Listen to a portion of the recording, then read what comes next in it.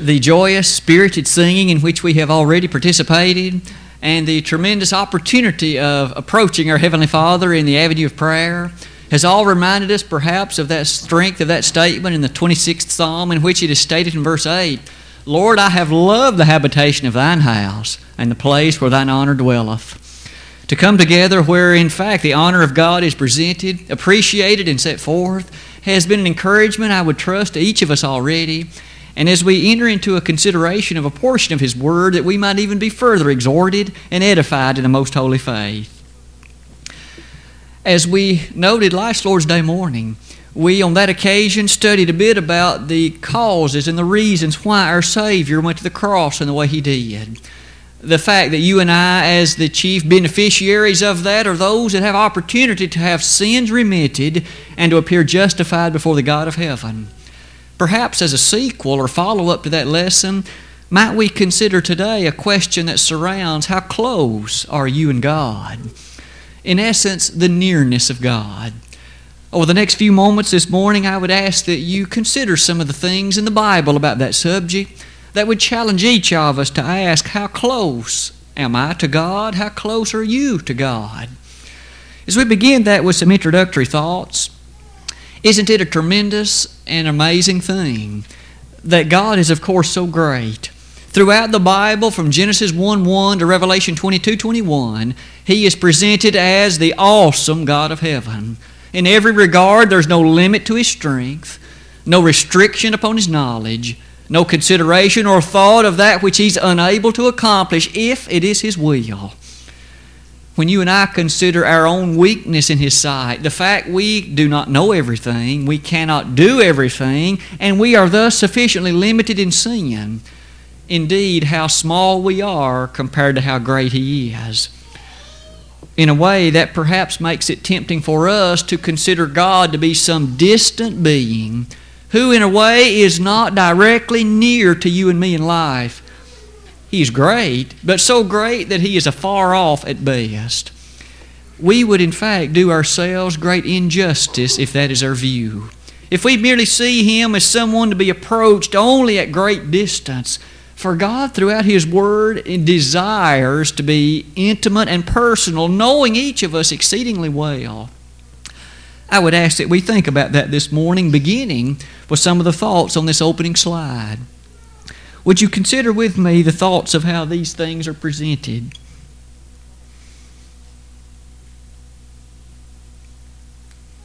That's not what it's supposed to look like.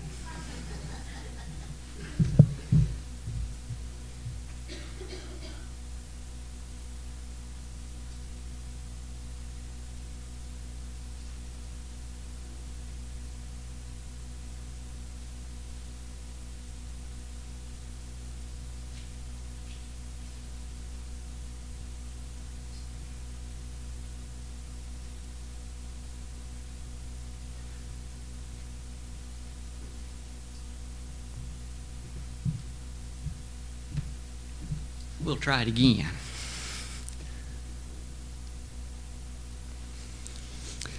Who knows why things like that happen, but for some reason with computers on occasion they do. And certainly beyond my knowledge, but anyway. In considering how close, how near God in His Word presents Himself to be, would you notice some of these thoughts about why it is in the Scriptures we know these things? First of all, God made each and every individual, His human creatures, with the marvelous capacity for many things that no other element in His creation has. You and I, for example, can come to appreciate His greatness, whereas animals cannot. We can ponder the thoroughness and marvelousness of that which He has fashioned with His own hands. In fact, in the 8th Psalm, do we not read in verses 3 and 4, as well as in verse 5, the grandness of the following thought? When I consider thy heavens, the work of thine hands, which thou hast ordained, the moon and stars, what is man that thou hast created, that thou art mindful of him?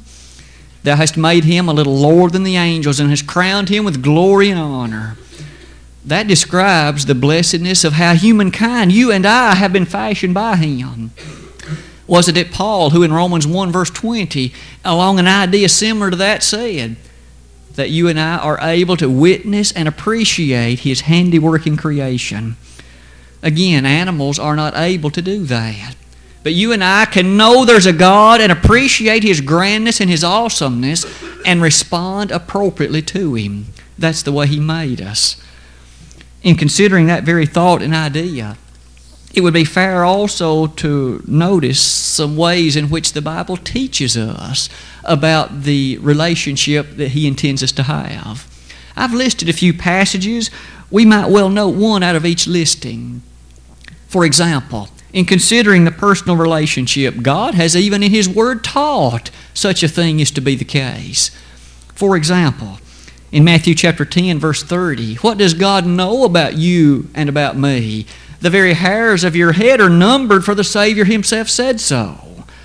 But in the next chapter, you and I have often noted the invitation extended by the Savior, but maybe we have not appreciated its personal character. Come unto me, all ye that labor and are heavy laden, and I will give you rest. Notice the word you. Take my yoke upon you and learn of me, for I am meek and lowly in heart, and ye shall find rest unto your souls, for my yoke is easy and my burden is light. It is true that there is, of course, an interest on the part of God for the church at large, but there Jesus was interested individually, that they would come and lay their cares and burdens upon Him, and He would thus provide an assistance or aid for that lacking thing. What's more, in addition to being taught, hasn't it been exemplified in the Word of God? In our study in Genesis on Sunday morning, we have been reminded so many times about the influential power of those who walked with God. Though he lived in a world that had turned its back upon God, Noah walked with Him. Genesis chapter 6, verse 9. One chapter prior to that, Enoch walked with God. When the Bible discusses walking with someone, and so many times, the discussion has to do with the intimacy and the closeness that they experience. They are in fact very, very good friends. We've noted before that Abraham was called the friend of God in James chapter 2, verses 24 and following. To say that he was a friend of God, God appreciated and knew about Abraham and the tendency of his life, Genesis 18:19. It would be fair for us to notice at the same time that in addition to this close relationship being exemplified and being taught, it is also shown in the life of Jesus. When we turn back the pages of the New Testament and read, especially in those gospel accounts, Jesus on so many instances showed a keen interest in the circumstances of people individually. In John chapter 3, it was at night when a man named Nicodemus came to Jesus. Did the Savior say, "Come back and see me in the morning, I'm trying to sleep"? Jesus did not. He took, in fact, the lengthy opportunity and time to share with Nicodemus those things that he most needed to hear. Jesus began that conversation, "Verily, verily, I say unto thee, except a man be born again, he cannot see the kingdom of heaven," the kingdom that God has in store. In the moments that followed in the conversation, Nicodemus' life was changed, because Jesus had taken the interest and time to share with him that which was most needful and important. One chapter later, in the Gospel according to John chapter 4, this time it was a Samaritan woman. We understand in that culture and day that that was not the norm, and yet Jesus, while sitting on a well, took the opportunity to initiate a conversation with a Samaritan woman. Why? The Lord was concerned about her. He was interested in her. She needed the gospel, which He had, of course, to share. Do we not see that Jesus had an interest keenly in the individual? Many others, of course, could be noted as well. In John chapter 5, there's the interest in that man who was unable to get into the pool at Bethesda to be healed. Jesus took the opportunity to hear his story and heal him on the spot. We have a Savior who not only wants to be interested in the church at large, but with each one of us in it. To say all that is to say that even God is illustrated and pictured in this same way. There was, of course, that parable in the 15th chapter of Luke about a father with two boys. The younger one requested his inheritance, and off he went into a far distant country, And the text says he wasted his substance with riotous living. But we also see in that same episode about an anxious father who day by day watched down the roadway to see when his precious son would return. Finally, that day came. The son came to his senses and Dad was waiting. God, you see, hasn't given up on the boy. He hadn't cast him off and said, "You've made your own bed, now lay in it." Oh, he knew the boy had lessons to learn, but when he came to his senses, he was ready with open arms to take him back home. You see, God, even when you and I do make mistakes, but approach the mistake properly and seek repentance therefrom, God will welcome us back too. You see, God cares about us. He wants us to be near to Him. Maybe finally, didn't Paul state the matter so appropriately in Acts 17:27 when there, standing in the very intelligentsia of Athens, he said, God isn't very far from any one of us. Indeed, in His greatness He isn't. But perhaps in the way that you and I feel, it might be different. As an opening example of this, what about David? In thinking about David, the relationship that he experienced with God is such a tremendous thing because it is of that we read from the 3rd Psalm just a moment ago. But how many other verses did David make mention of this very idea? And what benefit did he have? In Psalm 56, verse 11, David, by virtue of his relationship with God, was able to say, I will not fear what man shall do unto me. What about you and me? Or secondly, what about the Psalm 27, verse 1? There, David made this rather potent statement. He said, the Lord is my light and my salvation. I will not fear what man can do unto me. The Lord is the strength of my life. Of whom shall I be afraid? Do you and I find ourselves overcome with fear from various things or forces, entities, or influences? David said, God is the strength of my life. 3 verses later in Psalm 27, verse 4, he again reiterated that very thought and even extended it by announcing how thoroughly excited he was to be close and united with the God whom he cherished and loved. Notice also that in terms of the strength of his life and the confidence to be known, maybe it is in that 27th Psalm that we would read verses 2, 3, and 4. Would you please read those verses with me and listen to David's refrain? When the wicked, even mine enemies and my foes, came upon me to eat up my flesh, they stumbled and fell. Though an host should encamp against me, my heart shall not fear. Though war should rise against me, in this will I be confident. One thing have I desired of the Lord, that will I seek after, that I may dwell in the house of the Lord all the days of my life, to behold the beauty of the Lord, and to inquire in His temple. What is the one thing you and I most desire? David said that my highest desire is to dwell in the house of the Lord, to inquire of His temple, and to know the character of His being. David couldn't get close enough to God. Oh, we learn later in 2 Samuel especially that he made some tremendous mistakes. He murdered a man basically, committed adultery with another man's wife. But when we read Psalm 51, David came to his senses too. Wasn't he excited about coming back to the place he most wanted to be, very near to the very side of God? To say all these things is to say that David didn't feel whole apart from God. That was how important his relationship was. I would ask you to read also from that same psalm, verses 9, 13, and 14. Hide not thy face from me. Put not thy servant away in anger. Thou hast been my help. Leave me not, O Lord my God.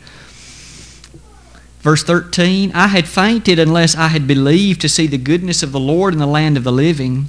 Wait on the Lord, verse 14. Be of good courage, and He shall strengthen thine heart. Wait, I say, on the Lord. David didn't want God to leave him. He didn't want to imagine a time when God was not nearby. Do we not begin to see, again, God was not some distant being for David. David wanted God as near as he could get Him.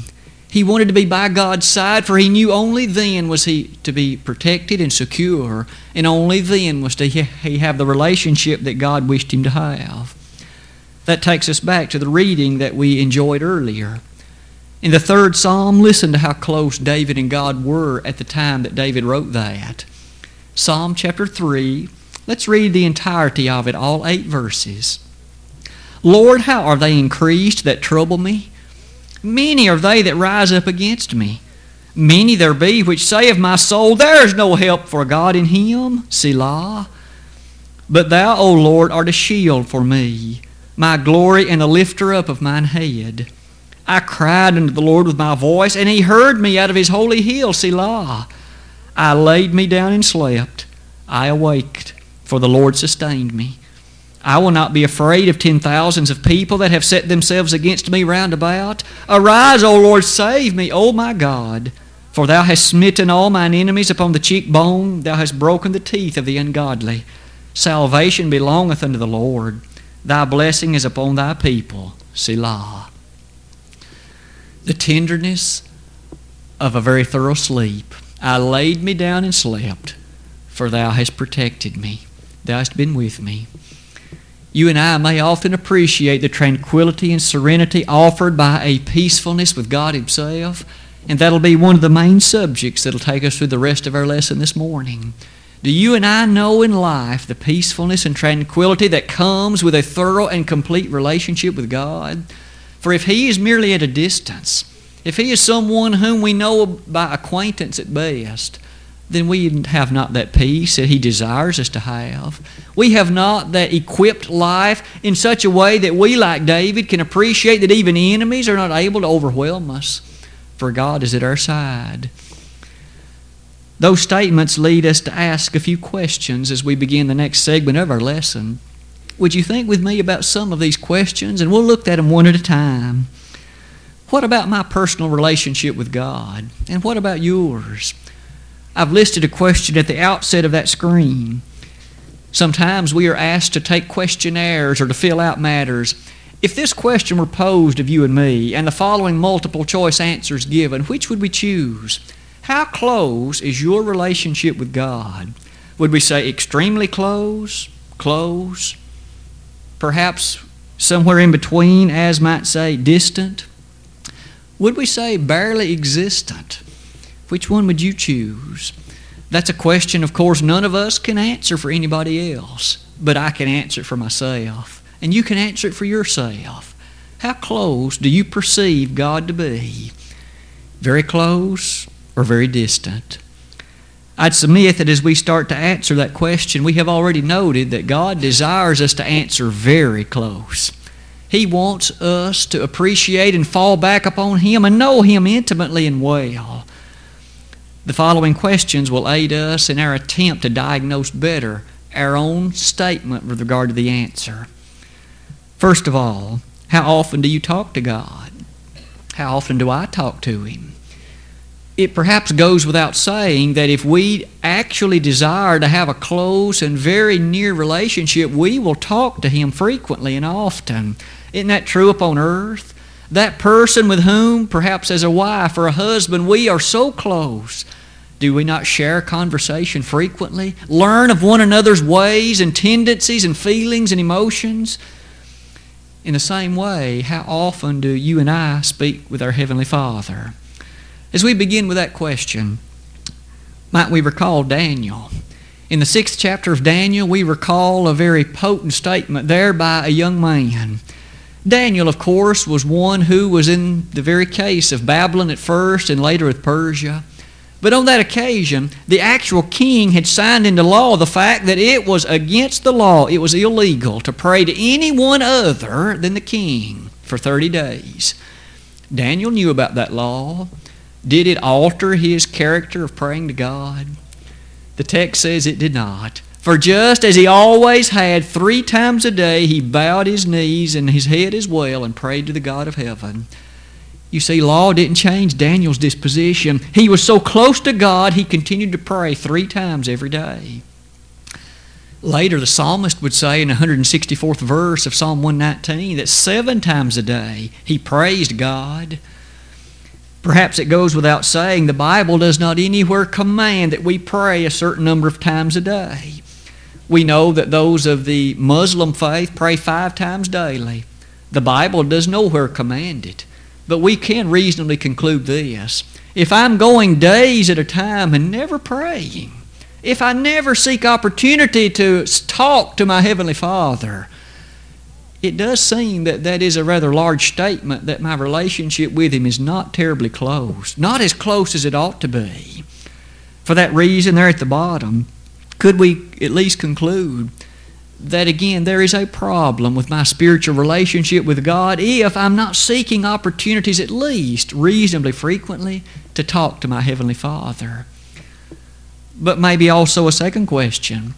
We've asked, how often do you and I talk to God? How often do you allow God to talk to you? How often do I allow Him to talk to me? Now, we are not speaking about Him talking to us in dreams and trances and visions and small still voices of the night.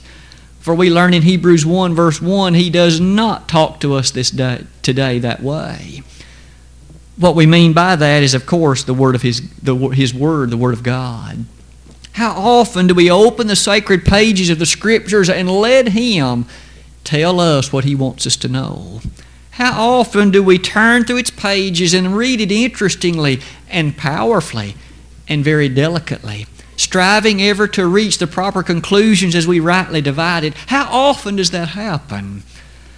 Well, again, nowhere in the Bible does it tell us that we must read 51 verses a day. It nowhere says you need to spend an hour and 10 minutes a day reading. But do we not notice some examples that may give us some strong clues? In Acts chapter 17, verse 11, on that occasion, Paul, of course, on the second missionary journey, found himself in dire straits. The Jews that had made their way to Thessalonica had caused him to be run out of town for his own personal safety. The next town he came to was called Berea. In that very verse, we have a short, but oh, what a powerful compliment to the Bereans. These were more noble than those in Thessalonica, in that they received the word with all readiness of mind and searched the Scriptures daily whether those things were so. Those in Berea, unlike the Thessalonians, we're told, had such a keen interest in the issues and things spoken of by Paul that daily they opened the Scriptures and searched them. The Greek word means they examined them. They didn't just read them in passing and let it go in one ear out the other. They scrutinized, studied, analyzed, examined with the intent of learning whether or not what Paul said was true. Maybe that helps us see also the beautiful text in 2 Timothy 2:15, where we read, "Study, that is, give diligence to show thyself approved unto God, a workman that needeth not to be ashamed, rightly dividing the word of truth." Or Jesus' statement in Luke 9, verse 23, "If any man will come after me, let him deny himself, take up his cross daily, and follow me." We do notice an interest in the word daily in some of these passages and texts. Do we allow God to speak to us through His Word with a keen interest in learning what He would have us to know? That'll be another point that would gauge how close our relationship is with God. Again, we can't place a law where God hasn't made one. We can't say that I must read X number of verses a day. But it does seem to strongly suggest that if I'm going days at a time, if I'm allowing dust to accumulate on the surface of my Bible, perhaps I open it on Sunday and not again till the next Sunday, I have a problem in that my relationship is not such that I'm allowing God to talk to me. I'm not opening my heart and letting Him fill it with what He needs it to be filled with. That would seem to certainly be a fair and wise conclusion. These are things each of us can ask ourselves, but they also lead us to ask yet a third question. In addition to our speaking with Him and He speaking with us, what about the thought of that relationship? Does the thought of a close and very near relationship with God excite me and you, or is it really something that we just as soon do without? Does the thought of being so close to God, that very thought in its conclusion mean, well, I must not go this place, or I must not talk that way. I must forfeit some of the close friends that I keep such association with. Maybe in the back of our mind, we would really just as soon not, at least for some, have such a close relationship with God. If that's our thinking, it goes without saying we have a serious problem. For that means we're elevating carnal, physical things above the very character of our association with the God of heaven. I've listed some things for you to think about with me there. Texts that challenge us on that very point.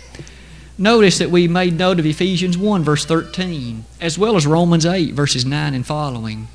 Especially in that Romans text, Paul says the Spirit of the Holy Spirit, as it dwells within us, makes us into what God would have us be. And ultimately, we, of course, are joint heirs with Christ and heirs of God. You see, we are described as being very members of His family. That thought should challenge us greatly. For it leads us to ask, do I want that really? Or do I really want to just be distant? Oh, I want to be able to attend the services and know brothers and sisters in Christ, but I really don't want to be bothered every minute of every day by the thought of what God demands of me. You see, I have a problem if that's my thinking. If even indirectly that is my thought. Oh, how we must search the recesses of our heart and, in fact, quickly allow Satan to be moved therefrom. For that's what he would want us to feel. That's the kind of emotion he would prefer us to have. To keep God sufficiently distant that He doesn't bother me every day. Oh, Sundays and Wednesdays, that's fine, but I want the other days for me. You see, that kind of thinking is disastrous. It's absolutely catastrophic for us to ever make it to heaven. So much so that maybe the next question would lead us more carefully to ask this. Given those set of desires and those set of ideas, would you consider this question too? Does the thought of the church excite you? Does the thought of the blood-bought body of Christ excite you? We know there are many organizations upon earth, and there are many other means by which we have association. There's the workplace, and there's the community organizations. There's those we know through our children's activities at school. That's only a few. Many others could be named. Do they excite us as much as the thought of the church? If so, then we must not think much of the church. For those things aren't eternal, but the church is. The blood of Christ bought the church. It never bought any of them. God sent His Son to buy this church and to give His blood for it. He never purchased them in any way, shape, form, or fashion. You see, that view may indirectly speak volumes about the way and the plateau to which we look upon the nature of the church. Does it excite you? Does the very thought of being a part of the eternal organization that shall never be destroyed and the one that will one day be ushered into the glories of heaven, that ought to excite us. Oh, that ought to bring such excitement and fervor and earnestness to our life and to our heart. In fact, could we not very powerfully say, in regard to that excitement, more specifically, its services. When the church has those beautiful opportunities to assemble, as we are now, as we do at other times during the week, do we look forward to them in such a way that in fact they are the highlight of that given day? Or are they just an aftermath, something to do to take up a little time and to make sure we've checkmarked the fact we were there? The attendance at them should be so much more than that. An opportunity not only, of course, to fellowship with those who also desire to go to heaven, but to come into a way that we can more intimately know the God of heaven, to let Him speak to us by virtue of His Word, to praise His name in song, to surround the glory of His table, the other things we do in scriptural worship. You see, the services should be an exciting opportunity, not forsaking the assembling of ourselves together as the manner of some is, but exhorting one another, and so much the more as you see the day approaching, Hebrews 10:25. There were some in that day who were purposefully choosing not to assemble, and the Hebrew writer very powerfully challenged them. There are some who've done this, but they failed to see the power of the approaching day and the fact that they must give answer and judgment to this. The very thought of the assemblies perhaps leads me to state something else. There are, of course, occasions when we cannot attend. We each know that. We've each at some point perhaps been sufficiently sick, unable to attend, perhaps involved in an accident. God does not expect us to attend when we cannot. 1 Corinthians 11 verses 20 to 33 illustrate that point.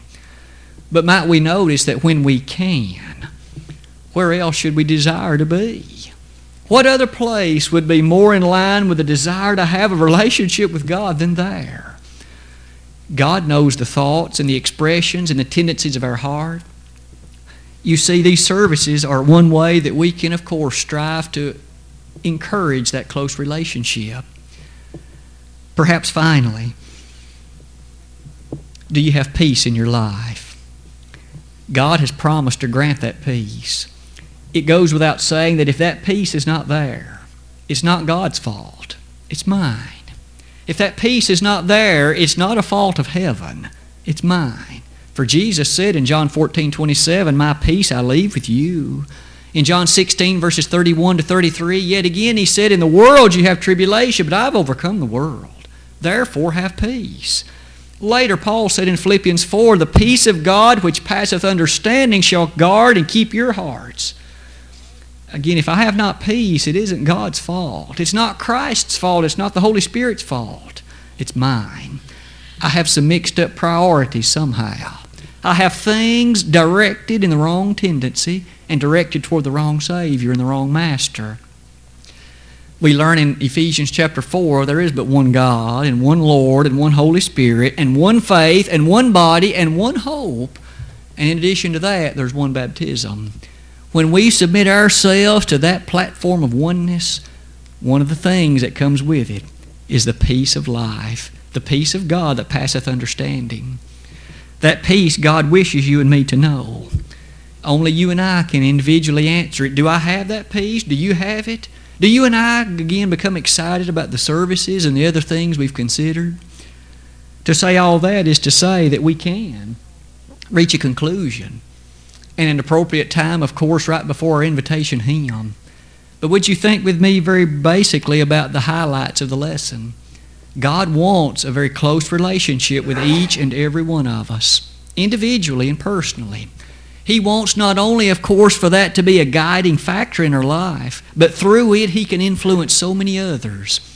And thus, in terms of those questions again, what about prayer? Do you pray often, frequently, looking forward to the opportunities?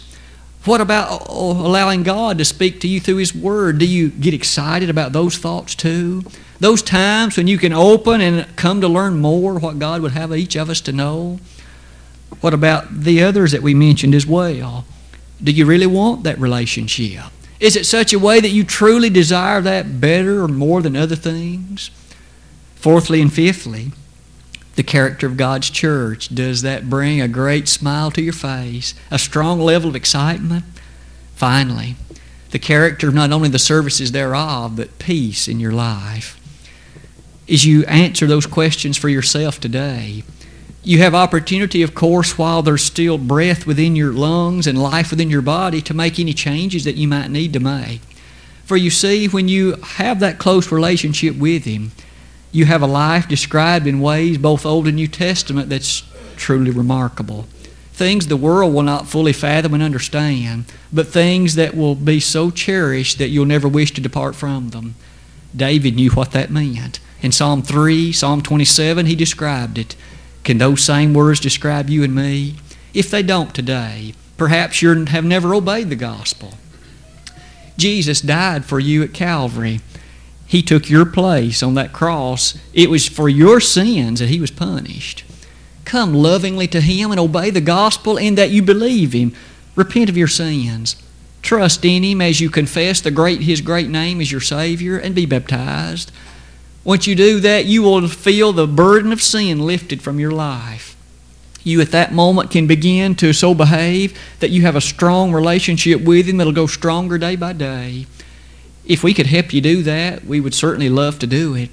If we could also help you to rededicate your life to Him, perhaps you have not that close relationship, though at once you did, because you've allowed too many factors to come between you and your Maker. Come back to that first love this morning. If we could help you in either of those ways, please let that be known publicly even now while together we stand and while we sing.